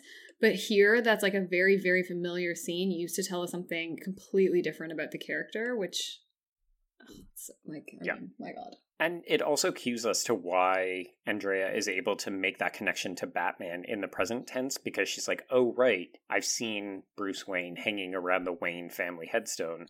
So when I see Batman hanging around the Wayne family headstone, it makes sense. And she's there doing the same thing. Yep. Because they are the same person. So, in the present, we get confirmation that Councilman Reeves is actually working for Sal Valestra because he gets picked up. I do love that comedic beat where Councilman Reeves gets out of the car and you just have Sal, because Sal's like, what are we going to do? The Batman's going to kill me. You need to do something. And Councilman Reeves is like, well, you could always ask for police protection. And you just freeze on Sal's horrified looking face in the back of this limo. It's great. Yes. There's not a ton of comedy, but the comedy that is in this movie does work quite well. Oh, yeah. I mean, it's not gallows humor, really. But yeah, there's a darkly comedic streak to a lot of Batman that I think goes unnoticed a lot. Yeah. Okay, so we're back to flashbacks, and we have Andrea accepting Bruce's marriage proposal. And then, of course, at that exact same moment, we get this stream of bats that fly out from the cave underneath Wayne Manor. It's like, it's so symbolic. It's so on the nose symbolic that I kind of fucking love it. I love it. Bruce, like, climbing out of his makeshift ladder from this cave, like, Alfred, it's bigger than the mansion itself. It's a great cave. Stop it. This would make it's a bat cave, if you will. You cut that out right now. Lindsay will not stand for this. I won't. I shan't and I won't. Yeah, the bat thing, again, I don't know. I'm kind of having epiphany on epiphany as Joe keeps telling us more. But yes, exactly. Like, it's, again, something we've seen a million times. Anytime Batman's doing anything where all of a sudden a bunch of bats fly out to remind him who he really is. But it's kind of done in a really new way. I mean, it's not so dissimilar to the scene where he's sitting with Chase Meridian and is it Chase Meridian? No, it's Vicky Vale. Ooh, Continue I think your it's thought. Vicky Vale in part 1, where he's sitting on the couch and he has that like flashback scene. Or is it Chase? Oh no, I'm gonna get laughed out of the fandom. No, I think it is Chase Meridian though, because that's the first Batman movie I ever saw. Actually, was Batman Forever. He's doing the therapy and he keeps seeing the bat. There's the flashback to him like falling in the hole into the cave, and he sees a bat flying towards him. Yeah, because it's all about fear too. Even though there's no scarecrow in that movie. What's the scene? Oh my god, I can't believe I'm blanking on this. There's like the Dutch angle of him, and there's like a wine spill. It's fine. Oh, maybe that is the first. That is definitely Forever. Oh, okay. Yeah, I think you're right. It is Forever. Okay. Anyway, it's not unfamiliar. I mean, I guess at this point, if it's Forever was after, but it's not unfamiliar that, you know, Bruce has these like, maybe I'll move away from the life, and all of a sudden a bunch of bats fly up. This is using a new way, even though it's the same. Wouldn't it be funny if, like, Bruce Wayne ever just went on vacation or went into the office? He's like, you know what? Maybe this could work for me. I could just be normal. He gets off the elevator. It's like a wave of bats just fly at him. They follow him everywhere. Especially when he's fucking all them bimbos. When he climaxes, the bats come out from the floor under the bed. They come out around He ejaculates bats, Trace. Come on. They come out and they surround him. And then they scared the women away, and that's why they never come back. And that's why they never actually fuck, is that when he's about to, the bats show up. I can't even say the word fuck. Back. It seems so unnatural coming out of my mouth, but it's because I'm saying, like, this guy fucks. Like, I'm using it in that context, you know? That's the only reason I'm using that word. It sounds so strange. Yes. Sure. This guy fucks right here. But, like, no, Batman doesn't fuck. Coming soon. Okay, so after this reminder that he can never leave the bats behind, he must always be Batman, we drop Andrea off at her home, and we see that there are men at the house. And of course, the character who will eventually be revealed to be Joker is standing outside. And, you know, he kind of makes eyes at her, but whatever. So later on that day, Andrea sends Bruce a message that she's changed her mind. She can't marry him. She's got to leave. Bye. And this is where he puts on the costume for the first time, which, again, I love. It's like he thought he could have this life with her, and then the minute that disappears, his decision is made. Mm-hmm. He will become the Batman. And then we get this great shot, though, of him putting on the cowl for the first time. Alfred's reaction to it is so good. Mm-hmm. Alfred gives great reactions throughout this entire movie. Okay, so we're back in the present. Valestra goes to the derelict... Your taint? What? He goes to the derelict World of the Future exhibit at Gotham World, and this is where we see the Joker, played by Mark Hamill, doing the voice. Iconic. Good. It's fucking fantastic. It's great. I love it. I love him. I wanted to try to practice to do the voice for this, and then I was like, no, I will just embarrass myself because I am not Mark Hamill. That is such an unfair tease. I'm livid. Can you try it? Oh, Sally boy! It's not bad. Terrible. Yeah, I think. Can you do the laugh? No, absolutely not. No, I can't do it either. Yeah, it's like you're like, oh, I can do this, and then the minute you go to release your voice, I think it's something where you have to play. You have to play with it. You have to look at yourself in the mirror and try it a bunch of times. That's exactly what Mark Hamill did. In fact, yeah, I believe it. Yeah, and he did it while he was driving. He would be all over LA, going like. well, I'm not going to do it. Well, that's horrifying. Can you imagine? That's a tease. Driving by someone doing that. I feel like at that point he was already Luke Skywalker. Well, he was done with Luke Skywalker. Oh, true. So right. not only would it be like some guy doing that laugh, it would be Luke Skywalker doing that laugh. Yeah. Oh my god. My vagina just tinged again. Why was Luke Skywalker doing that voice? Mm-hmm. So much talk about Confusing. Lindsay's vagina in this episode. So weird, because that's more than I've talked about it in my life, probably. Mm-hmm. Oh my god. So there you Welcome back to Horror Quiz. go. Welcome to the Horror Queers. We're going to talk about your genitalia. Yep. We'll start with the taint and we'll move our way up or down. Depends which way you're facing. We actually have, though, discovered that the better term for the vaginal area is cunt, because it does actually encompass the entire, like, inside and outside of the vaginal thing, whereas the word vagina comes from the Latin word sword sheath, aka a sheath for a penis, which is really Ew. degrading in and of itself. That is degrading. Yeah. I can't even say the name Clint, like Clint Barton. Like that was so many times because it's like those two words mixed together and it just makes me so, I don't like to say them out loud. That makes sense. I get that. Oh, dear. Also, now that's forever in my brain whenever I meet someone named Clint. Correct. I like went to high school with a guy with that name and I like had a difficult time saying his name. I was like, you don't go by your last name, you have any nicknames? And he was like, I don't get it. Yeah, I go by Clinty. Yeah. You meet Mr. Yeah. Ugh. Yucky. But not that those parts are yucky. I didn't mean that. I just mean it's difficult words to say. They feel unnatural. So I'll go with sword sheath because to me it's easier to say. Yeah. When you're talking about your down there area, just say my sword sheath. Oh my god, this editing is going to be so I very fun. much I don't believe even know what in I'm going to using keep. the anatomical words for I don't even know what I'm keeping in and cutting out at this point, to be honest. Yeah, this is a nightmare. Keep it all This is in. a total disaster. Unedited. This is great. I can't wait to send this to my whole family to hear. Oh my god, yeah, don't publicize this with your family. Oh, yeah, parents don't ever listen. Yeah. Joker goes on a ride. Okay, so yeah, Batman visits Andrea. They have this argument where she tries to stand up to him and she seems really empowered, and then he leaves and she cries, and I was like, oh, okay, cool. I'm gonna do a little bit of that. So I did write this down because again I knew it was Andrea, but before before Batman shows up, Arthur calls her and she's like, "Oh, Artie, I've got a killer day tomorrow," and it's like, get it? Yeah. She's in full villain mode already. She's making I've got them a puns. killer day tomorrow. Yeah, so speaking of killing plans, the Phantasm does go to Velustra's home, but he's already dead. This is the moment that Trace mentioned at the top. Again, the Joker smile is fucking terrifying on the victims. I knew he was dead. I was okay, well, this is clearly not just this guy holding a newspaper while the Phantasm is like, the angel of death awaits. It's like, cool, just let me finish the crossword puzzle. It's like coupled though with the music cue, like a jump scare. And it's like, oh, we have a jump scare in this movie, and it's fucking great. Mm-hmm. Yeah. And even just like the escape from the rig to blow mansion where the Phantasm jumps out the window and it immediately explodes. Like, this movie has a lot of really good kinetic energy that I think it benefits from being animated in a lot of that ways. Yeah. Like, people can just run and move quickly because it's animated. It's also when Joker realizes that it was not Batman who was killing off this gaggle of gangsters. Mm-hmm. He is like, oh, hold up. And he does a lot of math very quickly. He figures out it's Andrea, like, almost immediately. Immediately, yeah. Because we're Batman, not a clue. That World's greatest detective, still unsure. Yeah.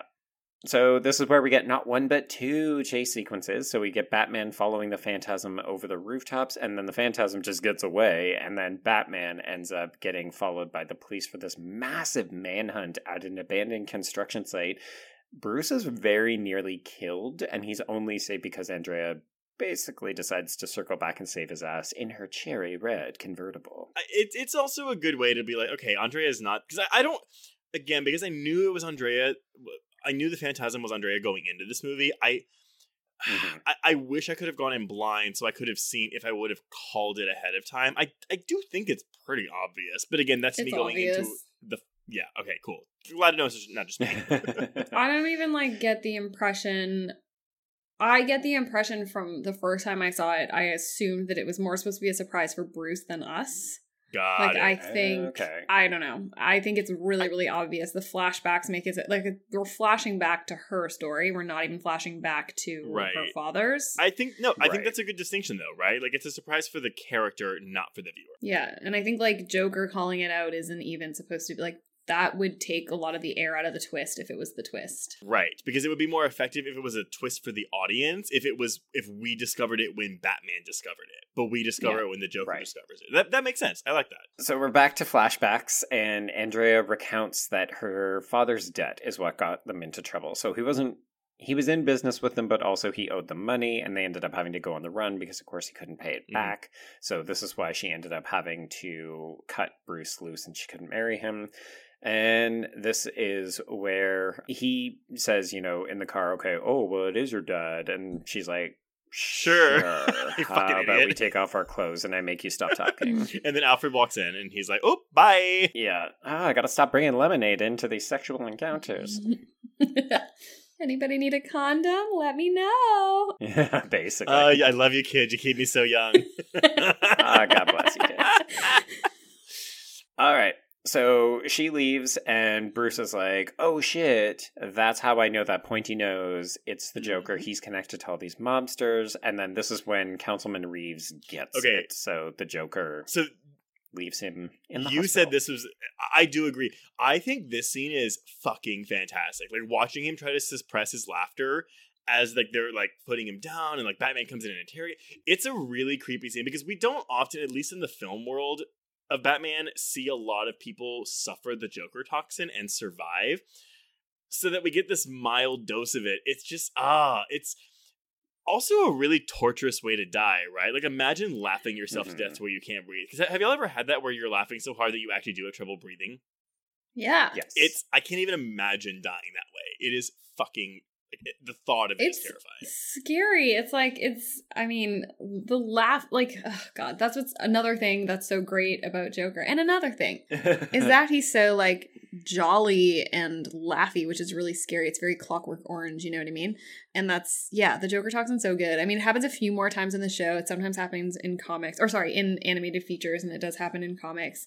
But there's really nothing like that really scary talking through the Joker toxin where your face is contorted and your teeth are pointing inwards in this weird, oh God, it's terrifying. It's very evocative imagery. This is the moment of the film that stayed with me. So I remembered a lot of this movie despite not having seen it in probably 2 decades, but I remembered this scene. As soon as it started playing, I was like, oh, this is the one. This haunted me. And it's also a point of no return in a lot of ways for Bats because he leaves him like that. Oh yeah, I mean, again, it's not to die, but it's very much like, I'm not going to help you. Well, he shows up and presses him for information. Yep. Like, he doesn't care 2 shits about this guy, who he also clearly knows as Bruce Wayne because he was at the party. Yep. He's like, oh, cool. Okay, well, I found out that you sold out my ex-fiancée, and I'm fucking done with you. And he's just like, peace. And he leaves him there suffering. Because, I mean, it happens in different ways, but, like, Batman can deal with Joker toxin. He chooses not to in that moment. Yep. He's not the morally great guy.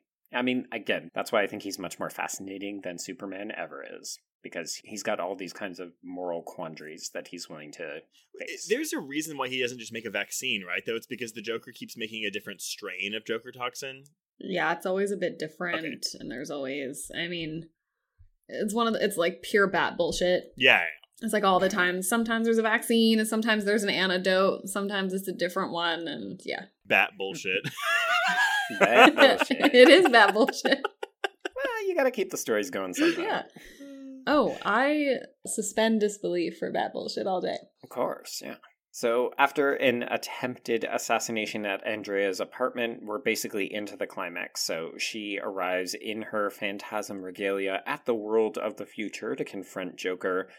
And of course, he's the one who killed her dad. He's the only one left. They banter.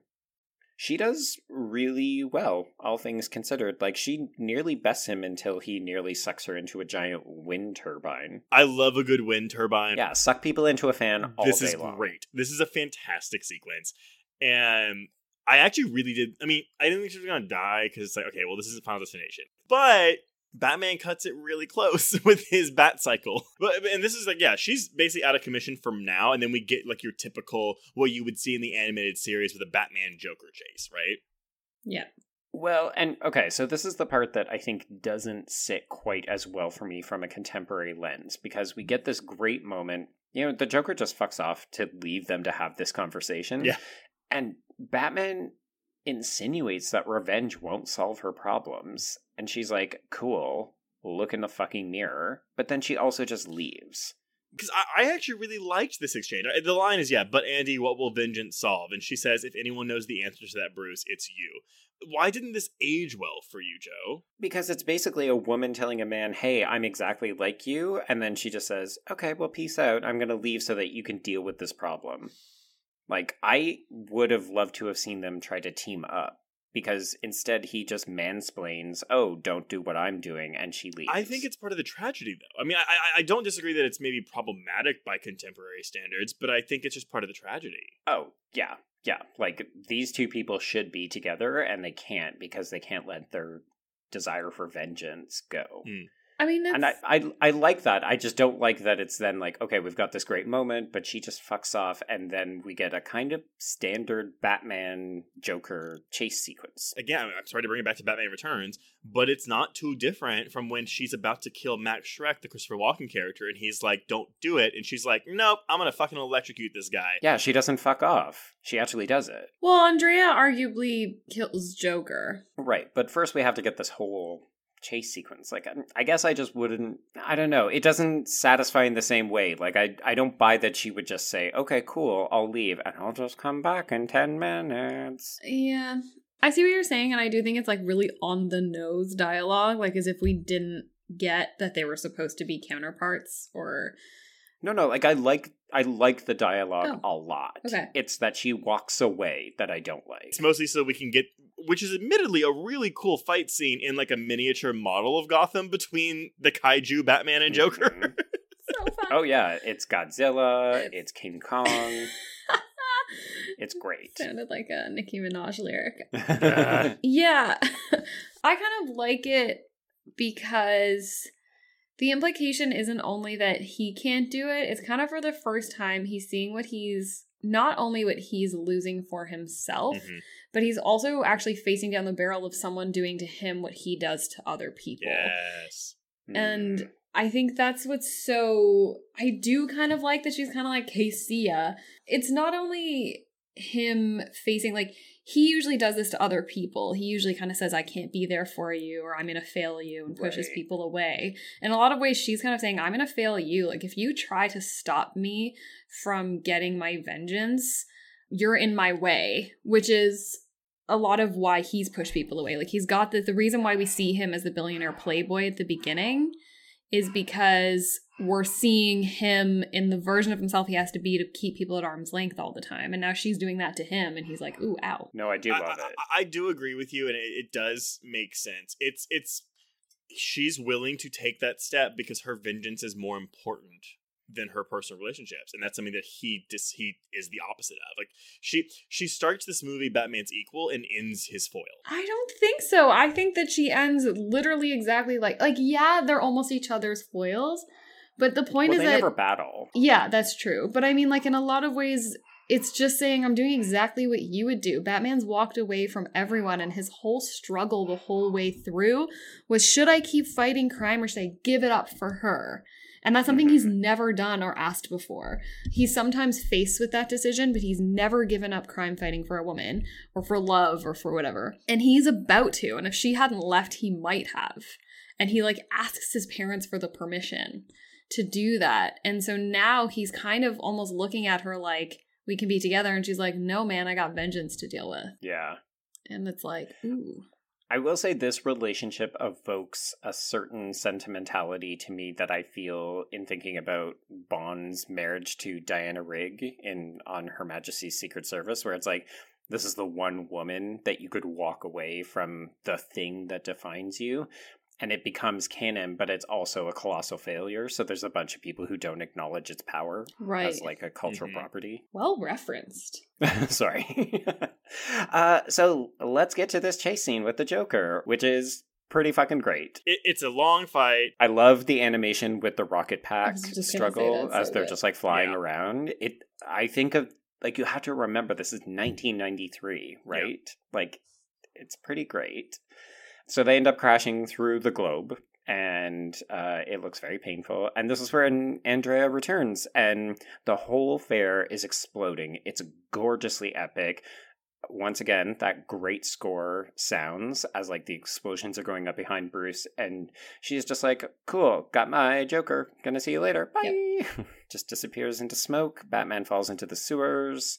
We get confirmation that she lived because she leaves the necklace in the fucking Batcave. What a baller move. Badass. And then the final scene is her on this cruise liner telling some dude to basically fuck off, and Batman saying, okay, well, there's the bat signal. I guess I gotta go solve some crimes. Mm-hmm. And then we get some smooth jazz vocal stylings from Tia Carrere. Okay, before we get into the Tia Carrere thing, because we need to give that as much attention as is due. I really like in the jetpack battle, and I might be misremembering this, so I'll defer to you. But there's these moments where, so Batman's kind of dangling off of Joker, who's wearing a jetpack, and they're flying around, and Joker's kind of like, let it go, blah, blah, blah. And Joker says to him, you know, if you don't let me go, we're both gonna die.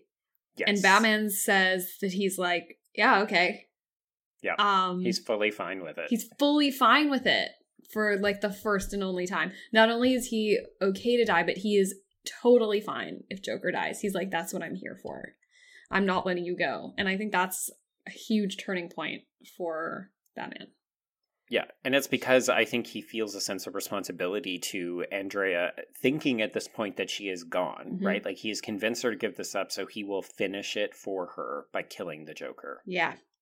Which, again, he ain't never done that for no other woman. Nope. Or his man Joker, even.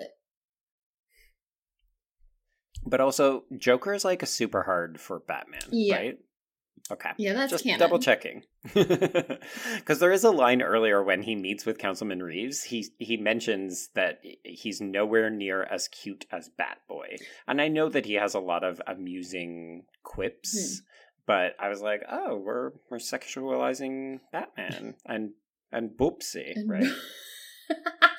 Boopsie. Yeah, Joker's super in love with Batman.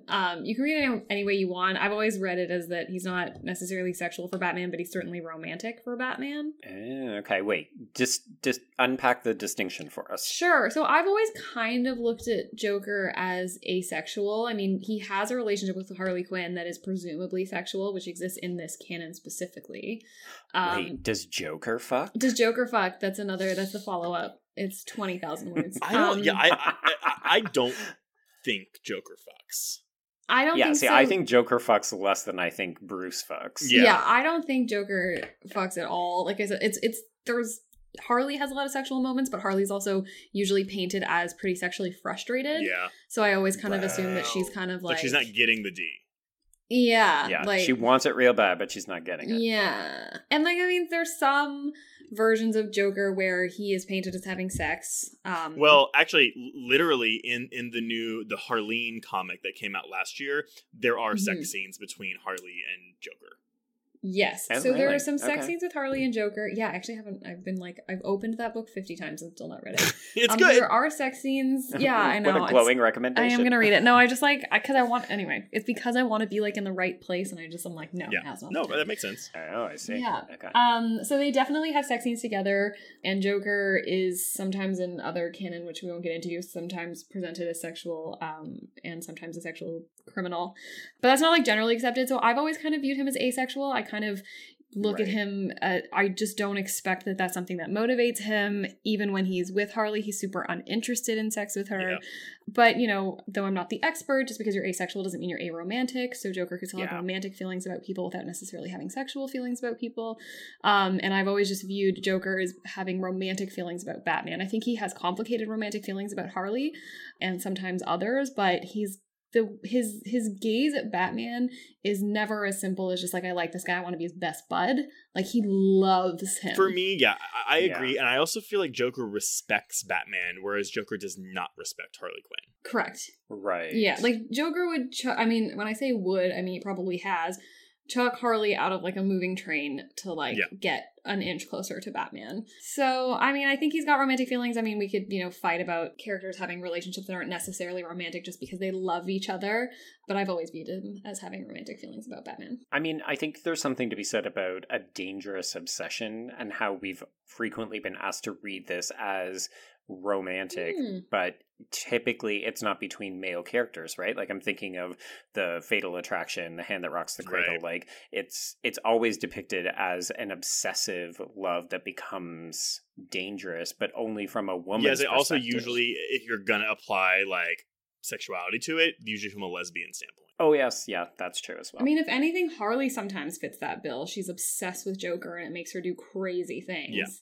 Yeah. And yeah, I mean, we don't, there are Joker origins. We really don't know what Joker's endgame is, which is what's so great about the character. So scary about him? Yeah. Yeah, that's what makes him so scary, is we have no idea what he wants. So there's no implication that his romantic feelings for Batman are his motivator in any way, but I think he just looks, I mean, he's always trying to say, like, Batman, join me, be with me, my tattoo says you'll always have me to dance with. He wants to dance with Batman. Right. Oh, that's so romantic too, right? Yeah, it's romantic. Like, the way he talks about working together and being together is very working together and being together. And so I've always kind of felt this the romantic thing. And I mean, what happens here, like, Joker always holds a mirror up to Batman and says, like, look, you're me. We're the same. I'm just like you. You're as mad as I am. And Batman's like, no, because you kill and I don't. And that's his big distinction. And that's kind of where she comes in and is like, no, I kill and I'm exactly like you. So we're all kind of same. And, would you say Batman is choosing his love life with Joker over Phantasm? Maybe. Man. We should have had throuple goals. These crazy kids could have made it work. Maybe. But that's actually a good way of looking at it. I think you might be right. Yeah, that's always been what I've read into it, but I know that's not generally accepted. Well, everyone has an opinion, especially when it comes to comics. Ugh, especially when it comes to Batman comics, my god. I mean, again, okay, but what are people's opinions about Tia Carrere? Oh my god. Tia Carrere of Wayne's World fame. Trace is going to watch it. He's going to I'm going to watch it when you watch Dr. Sleep Director's Cut. It's totally fine. Sure. At the same time, she sings this final track, so she does sing as a character. She's in a band in Wayne's World, but as far as I know, and Joe's definitely going to know this, her career isn't super musically based. No. I had never heard her sing except as a role. Yeah. I mean, we all know her from Wayne's World, from True Lies. She's done some voice work on other animated shows, but not in Batman. Mm-hmm. And here she is singing this final song. It's such an odd decision. So odd. I literally wrote smooth jazz, and then it comes to the credits and it's sung by Tia Carrere. What? So what? odd. I mean, it's like Susie and the Banshees in Batman Returns. Face to face. Dun dun dun. I do love that one too, though. Also, there's a lyric. Oh, I wrote it down, but I don't remember exactly. It's it's the Blade Runner lyric. Like, she says, moments like tears in the rain. Like, she says that in the lyrics. I mean, she didn't write the song, probably. No, but it's still bizarre that there's a Blade Runner improv line in her. Oh my god, crossover. Yeah, Batman what came out first? Maybe it wasn't so improv. Is Batman a replicant? Oh my god, shit. That's another 10,000 words. Does Batman fuck? That's why he doesn't fuck, because he's a robot. He's a robot. That's why. Replicants fuck, though. Oh my god, this hate is true. How many times I've said. Tia Carrere fucks. I was going to say, the drinking game for this episode was how many times Lindsay talks about her vagina tingling, and then also... Lindsay doesn't talk about it. Joe talks about it as Lindsay. Let's be clear. Okay. Final thoughts on Batman Mask of the Phantasm. 10 out of 10, perfect, flawless, loved it. I really like it. I was worried going into it that I was going to have weird nostalgia glasses on, and I don't. I remember it very, very well, but I also remember it very fondly, and that paid off because I really do think that this is kind of a lost piece of the canon that I hope more people will discover. Yeah, as a first-time viewer, I really, really enjoyed this, and as someone who, again, doesn't typically like the gangstery-focused plots of Batman, and this movie is mostly gangstery-focused, there were still plenty of surprises, and I was captivated from beginning to end. And again, that 76-minute runtime, gold.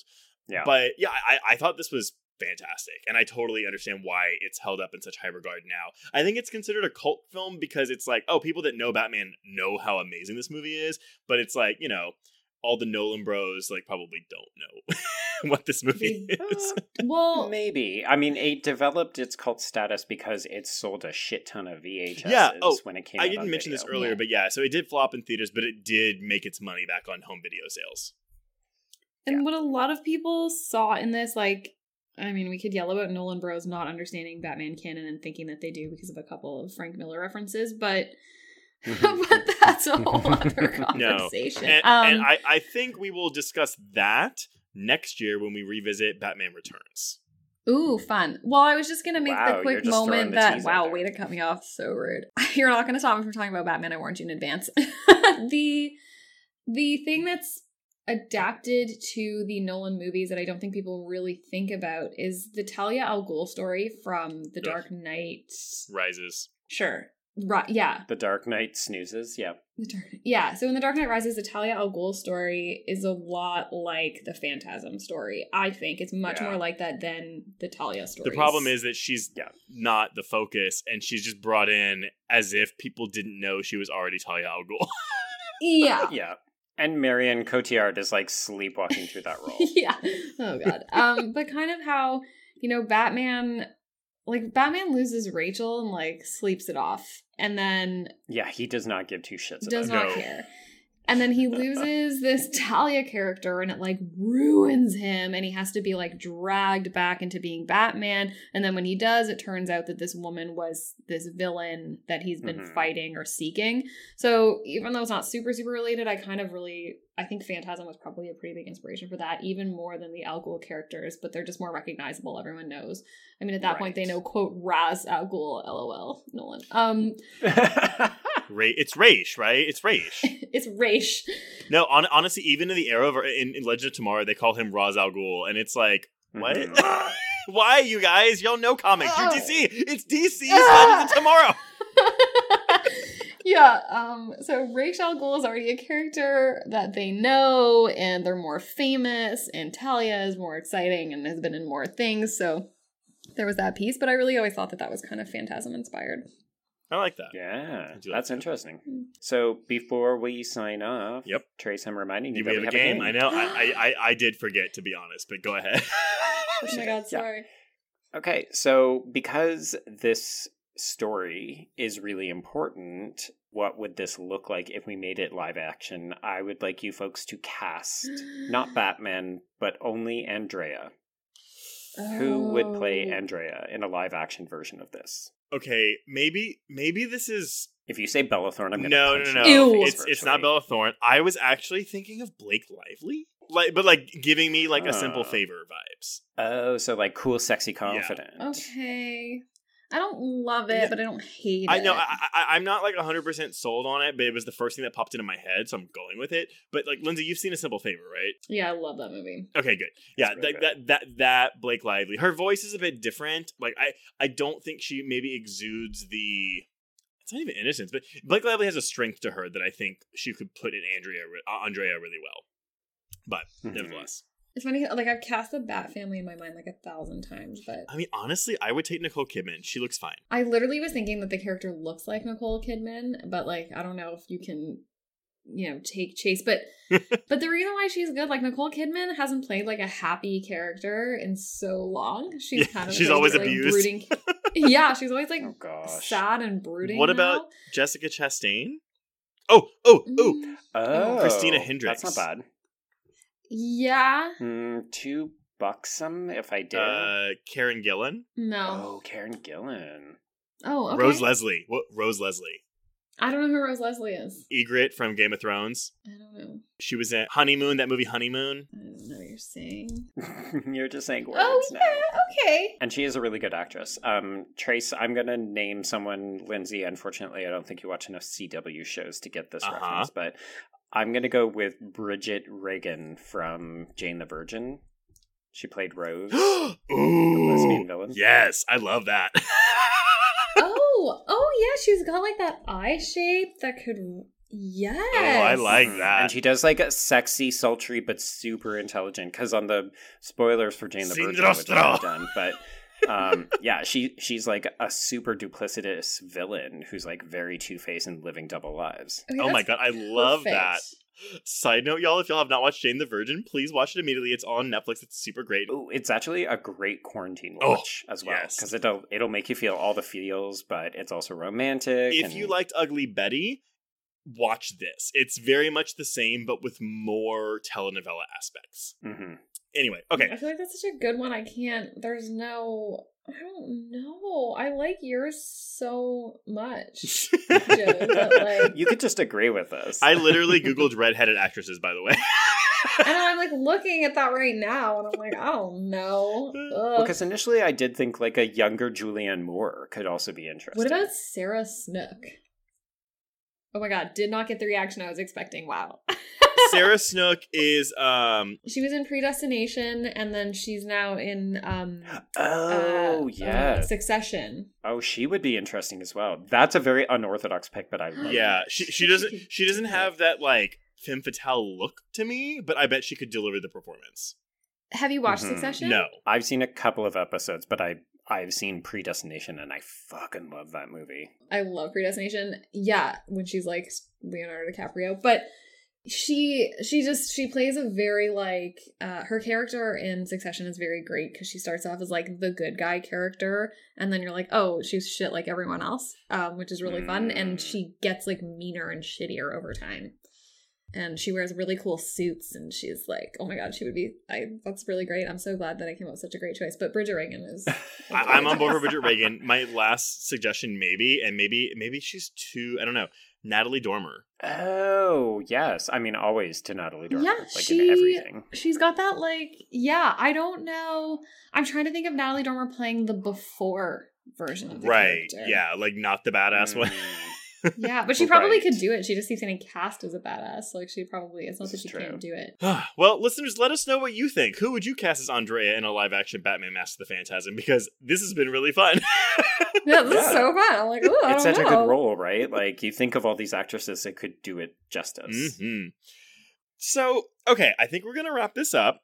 But before we announce what we're covering next week, Lindsay, where can people find you on social media? And do you want to update anyone, I don't know, your life or shit? Yeah. Well, you gave me a very meaty intro, so you covered a lot of it. But yes, follow me on Twitter, and I now have Instagram, so you can follow me there. It is the same handle. It's Smash Traves, SMASHTRAVES. It is spelled like Smash Traves, but it is Travis. That is correct. That's it. And that's where you can find me. Most of my writing, like you said earlier, What to Watch, Grim Magazine, CG Magazine, and CGM Backlot, and a few other places of note. Oh yeah, Pajiba as well. And I will be soon interim co-hosting for the Pod and the Pendulum podcast, which I'm really excited about. So if you like the way my voice sounds, feel free to hear me yell about other things I'm almost as passionate about as Batman. Oh my god, I can't wait to hear you say fuck about like Jason. So does Jason fuck? Yeah, ew. Does Jason use a sword sheath? We'll have to find out. It's so Clinty. Ew. Ew. Ew, I hate it. Yeah, those are the places to find me. That's it. Well, if you want to get in touch with us, you can reach us on Twitter and Instagram at Horror Queers and join our Facebook Horror Queers group to hang out with other listeners. If you have a moment, please rate and review us on your podcatcher of choice, but we do love Apple Podcasts. That tends to get us the most, I don't know, clout.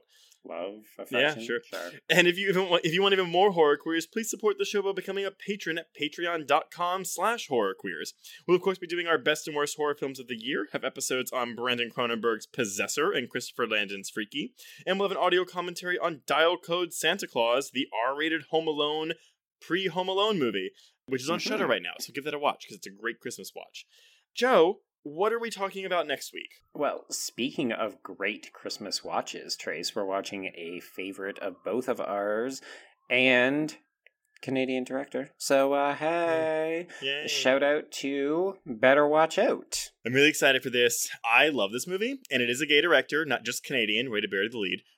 But I will recommend, listeners, if you have not seen this movie, do not watch the trailer. No. I would go in blind. Yeah, go in as blind as possible. It is fucking awesome. It is. And also related to Home Alone. Yeah, a little bit. Okay.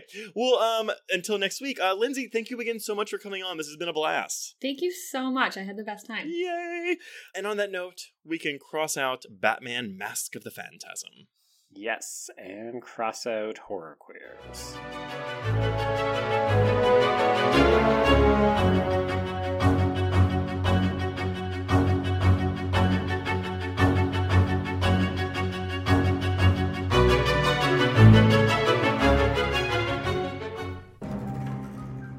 You've made it to the end of another bloody, disgusting podcast. Congratulations. If you like our programming, consider searching for other bloody, disgusting podcasts, such as Creepy, Horror Queers, The Boo Crew, SCP Archives, Nightlight, Margaret's Garden, Nightmare on Film Street, and more.